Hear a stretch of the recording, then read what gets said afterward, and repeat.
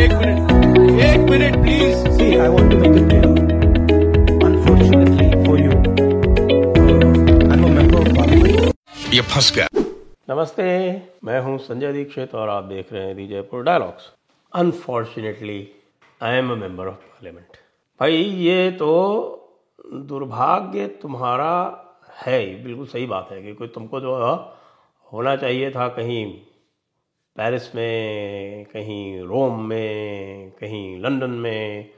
अब आपका दुर्भाग्य ये है कि आप चूंकि लोकसभा के सदस्य हैं इसलिए आपको बार बार यहाँ आना पड़ता है। जी हाँ, मैं बात कर रहा हूँ हमारे राहुल गांधी जी उर्फ राहुल बाबा उर्फ पप्पू जी की। और पप्पू जी ने एक नया आयाम दे दिया है जो पूरी की पूरी बहस हो रही है देश में। जो पहले उन्होंने बोला था लंदन इत्यादि में वो तो हम सब बात कर चुके हैं और उसके बारे में काफ़ी विस्तार से बात हो चुकी है। किस प्रकार उन्होंने भारत का पहले तो अपमान किया, फिर बाद में यहाँ से थोड़ा ब्लो बैक गया तो उसको उन्होंने दुरुस्त करने का प्रयास किया। लेकिन अब आप ये बताइए कि आप इस तरह की कोई वस्तु प्लेट पर उठाकर दे देंगे आपके विरोधियों को, यानी कि भारतीय जनता पार्टी को या मोदी जी की पार्टी को, तो वो आपको छोड़ देंगे क्या? देखिए, बिल्कुल बात स्पष्ट है। यह दुर्भाग्य जो है वह राहुल गांधी का है कि वो मेंबर ऑफ पार्लियामेंट है। जहां तक भारतीय जनता पार्टी का और नरेंद्र मोदी का संबंध है, यह उनका परम सौभाग्य है, ये मैं और आपको बता दूं।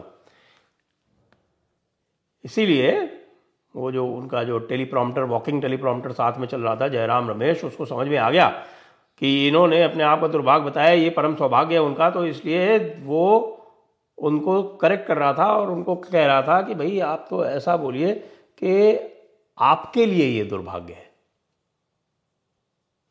समझ रहे हैं ना आप? जयराम रमेश ने यह बताने का प्रयास किया कि आपके लिए यह सौभाग्य नहीं है कि राहुल गांधी दुर्भाग्य से मेंबर ऑफ पार्लियामेंट हैं, लोकसभा सांसद हैं। नहीं समझे आप?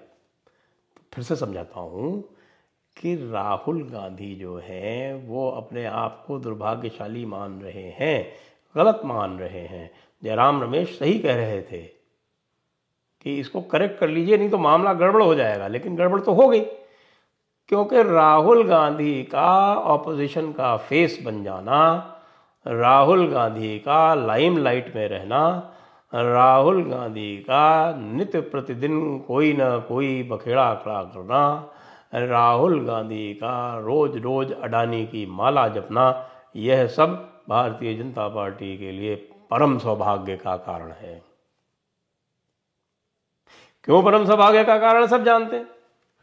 इसीलिए तो आपने देखा होगा कि हमारी जो एपिसोड्स हो रही थी भारत तोड़ो उर्फ भारत जोड़ो यात्रा पर, तो उसमें हमने ये बिल्कुल स्पष्ट कहा था कि ये यात्रा तो भारतीय जनता पार्टी ने स्पॉन्सर कराई है। भारतीय जनता पार्टी ने उस यात्रा को कभी भी कहीं भी रोकने का प्रयास नहीं किया, उसके ऊपर लगातार रनिंग कमेंट्री करते रहे। लेकिन आपने कभी देखा कि कहीं भी जब वो निकल रही थी, जो भारतीय जनता पार्टी के शासित प्रदेश थे उनमें से कभी किसी भी प्रकार का प्रयास हो उसमें कोई डिसरप्शन करने का, किसी प्रकार की बाधा पहुंचाने का? ना ना ना ना, बिल्कुल नहीं। बिल्कुल स्मूथ, चाहे वो कर्नाटक से हो, चाहे महाराष्ट्र से हो, चाहे मध्य प्रदेश से हो, चाहे हरियाणा से हो, चाहे जम्मू कश्मीर में हो, कहीं नहीं। अपितु जम्मू कश्मीर में एक बार एक असफल प्रयास किया गया राहुल गांधी द्वारा, ये कह के ये देखिए जो है मुझको जो है वो पैदल नहीं जाने दिया गया इत्यादि इत्यादि। लेकिन वो किसी ने उसको गंभीरता से लिया नहीं, क्योंकि सब देख रहे थे कि यार इतने 3-4 महीने से 5 महीने से यात्रा चल रही है, ये 150 दिन की यात्रा, और वो 150 दिन की यात्रा में कहीं दिन को रोका कि नहीं है, जम्मू कश्मीर में ही रोकेंगे आके क्या? वैसे भी उनकी दोस्ती है आतंकवादियों से, ये तो उन्होंने स्वयं कहा, हम नहीं कह रहे। लगातार वो चलते रहे, लगातार वो कुछ न कुछ उल्टी पुल्टी बातें बोलते रहे, लगातार देश को तोड़ने के लिए कुछ न कुछ वो कहते रहे, और लगातार भारतीय जनता पार्टी उसका आनंद उठाती रही, और लगातार लोगों में यह भावना दृढ़ करती रही कि भाई ये लोग तो देश को तोड़ने के लिए ही बने। नाम ही उसका भारत तोड़ो यात्रा रख दिया था। और जो भी उन्होंने कहा था वो भले सही हो या ना हो, क्योंकि भारत जोड़ो यात्रा भाई इतनी लंबी यात्रा होती है तो उससे कुछ जो काडर जो है उसमें कुछ उत्साह तो आता ही है, उत्साह आया होगा तो बाद में। पर वो सारा का सारा लंदन में जाके उनके जो 3 मीटिंगें हुई उन्होंने सारा का सारा ऐसी तैसी करके ख़त्म करके बिल्कुल जिसको कहते हैं पलीता लगा के उस पर पलस्तर कर दिया। अब पलीता लगा के पलस्तर कर दिया तो सौभाग्यशाली कौन हुआ? सौभाग्यशाली तो वही हुए। अब कहेंगे कि साहब कि यहाँ आकर लोग कह रहे हैं कि साहब कि ये भारतीय जनता पार्टी वाले जो हैं ये क्यों हल्ला गुल्ला कर रहे हैं पार्लियामेंट में। ये करेंगे हल्ला गुल्ला क्योंकि इनको ऐसा मुद्दा मिला है जिससे कि राहुल गांधी जो हैं वो सेंटर ऑफ अट्रैक्शन बने रहे हैं। अब ये अपने आप को कुछ भी कहें, जो तथ्य हैं वो तो तथ्य की तरह से चलेंगे। तथ्य तो ये है कि राहुल गांधी जी जो हैं वे स्वयं एक ऐसी लीनियज है उनकी जो कि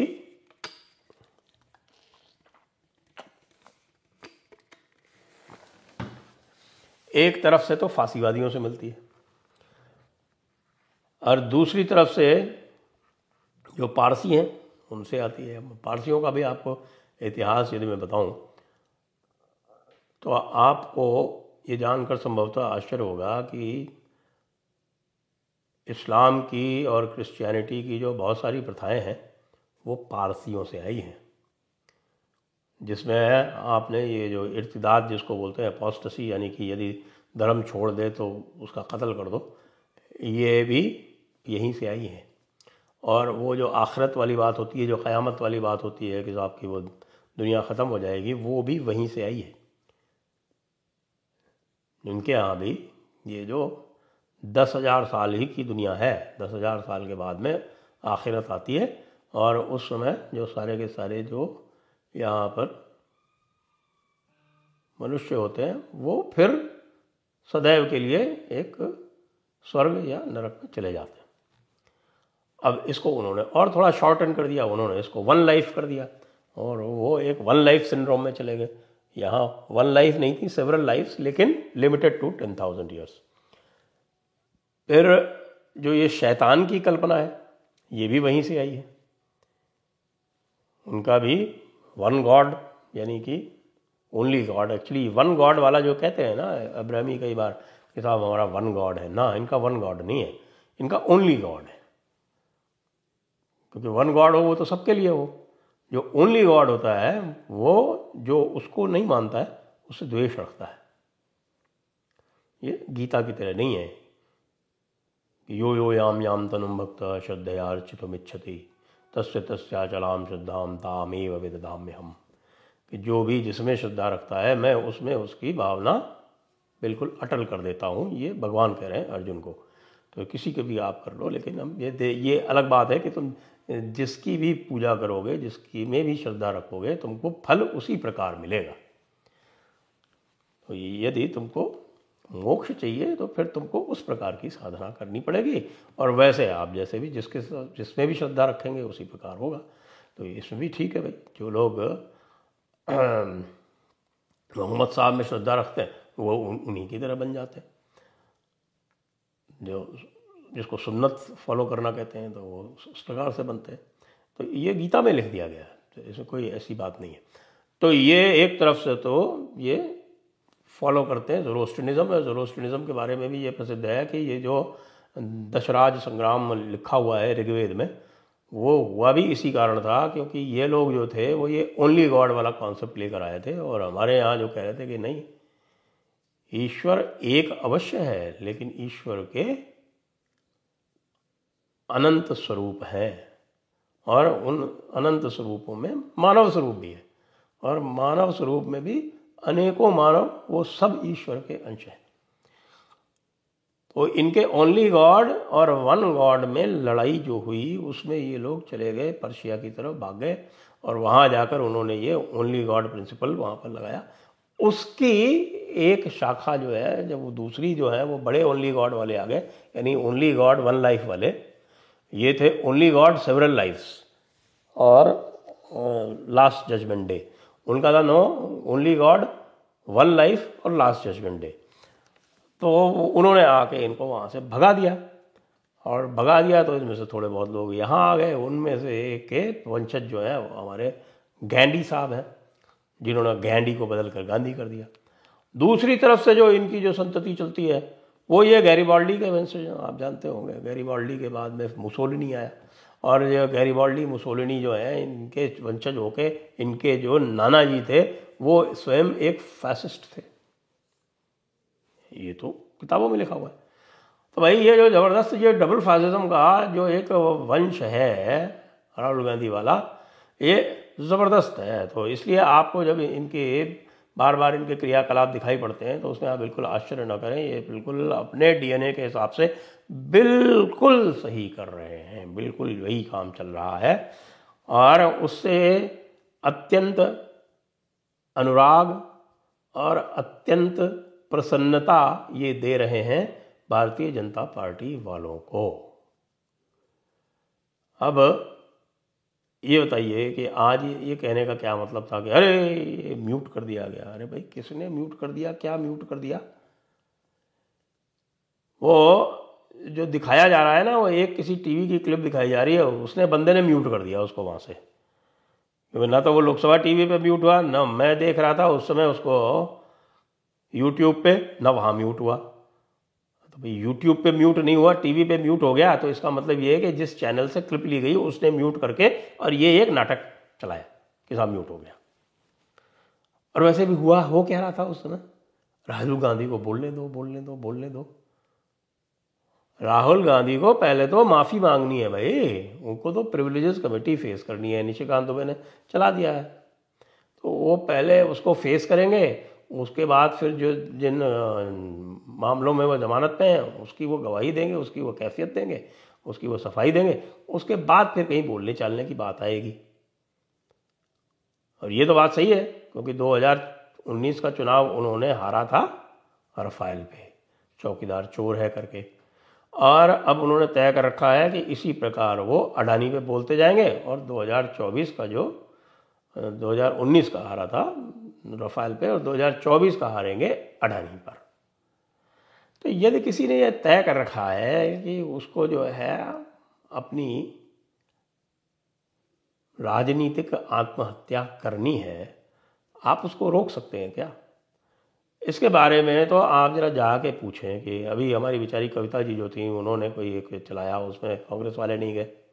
कांग्रेस वाले आते हैं तो उसमें कविता जी नहीं जाती हैं, उनके जो पिताजी हैं केसीआर वो नहीं जाते हैं, उनकी पार्टी नहीं जाती है। तो बेचारे जो विरोधी पक्ष के जो दूसरे वाले हैं, जिनकी सीटें जो हैं वो लगभग कई स्थानों से गारंटीड है, क्योंकि मैं तो आपको उंगलियों पर गिन के बता सकता हूँ ना कि कांग्रेस की कितनी सीटें आनी है इस बार। कांग्रेस की सीटें 30-35 क्रॉस नहीं करनी है इस बार। 53 तो बहुत हो गई थी, क्योंकि 53 में तो आप समझिए कि केरल से इतनी सीटें ले आए, 10-15-16 सीटें केरल से ले आए थे, 8-10 ले आए थे तमिलनाडु से, तो वो तो इस बार आनी नहीं। इनमें दोनों में आप एक में आप दोनों में कम से कम 5-5, 7-7 तो कम कर ही लीजिए। उसके बाद फिर इनकी सीटें आ गई थी, कहीं पश्चिम बंगाल इत्यादि में 2 सीटें आ गई थी, वो भी नहीं आनी। एक सीट जो आई थी उत्तर प्रदेश से, वो भी नहीं आनी। तो चारों तरफ मामला तो गोल ही है। तो अब गोल मामले को स्क्वायर बनाने के लिए हमारे राहुल बाबा ये इतना प्रयत्न कर रहे हैं, उसके लिए तो ठीक है। छत्तीसगढ़ में कुछ नहीं बोलते, जहाँ पर भीड़ के ऊपर पटाखा फेंक रहे हैं या बम फेंक रहे हैं पुलिस वाले, अभी तक उसकी जांच नहीं हो रही। देख तो ऐसा रहा है जैसे कि पता नहीं ग्रेनेड चला दिया। अब ग्रेनेड नहीं होगा, बड़ा सुतली बम होगा, जो भी था। ये तो क्राउड कंट्रोल का मेथड मैंने नहीं सीखा कभी, मैं तो बहुत क्राउड कंट्रोल किया भाई, मेरा जॉब ही था क्राउड कंट्रोल करना। तो मज़ा तो बहुत आ रहा है राहुल गांधी जी। अब राहुल गांधी जी से जो प्रतियोगिता या प्रतिस्पर्धा हो रही है वो केजरीवाल जी की हो रही है। केजरीवाल जी जो हैं वो भी लाइमलाइट में हैं और राहुल गांधी जी हैं वो भी लाइमलाइट में हैं। अब केजरीवाल जी ये प्रतीक्षा कर रहे हैं कि यदि उनको जेल भेज दिया जाए तो वो राहुल गांधी से लाइमलाइट में आगे चले जाएंगे। और ये तो समय बताएगा कि लाइमलाइट में कौन रहता है, लेकिन इन दोनों के लाइमलाइट में रहने से 2024 का तो आप मान लीजिए चुनाव जो है वो बिल्कुल सील्ड है अब, और कोई कुछ भी इसमें कर नहीं पा रहा है। तो इसलिए एंजॉय कीजिए, लीजिए बढ़िया सा पॉपकॉर्न, और पॉपकॉर्न लेके और बैठिए साइड लाइन पे और एंजॉय कीजिए जो चल रहा है उसको। जय हिंद, वंदे मातरम।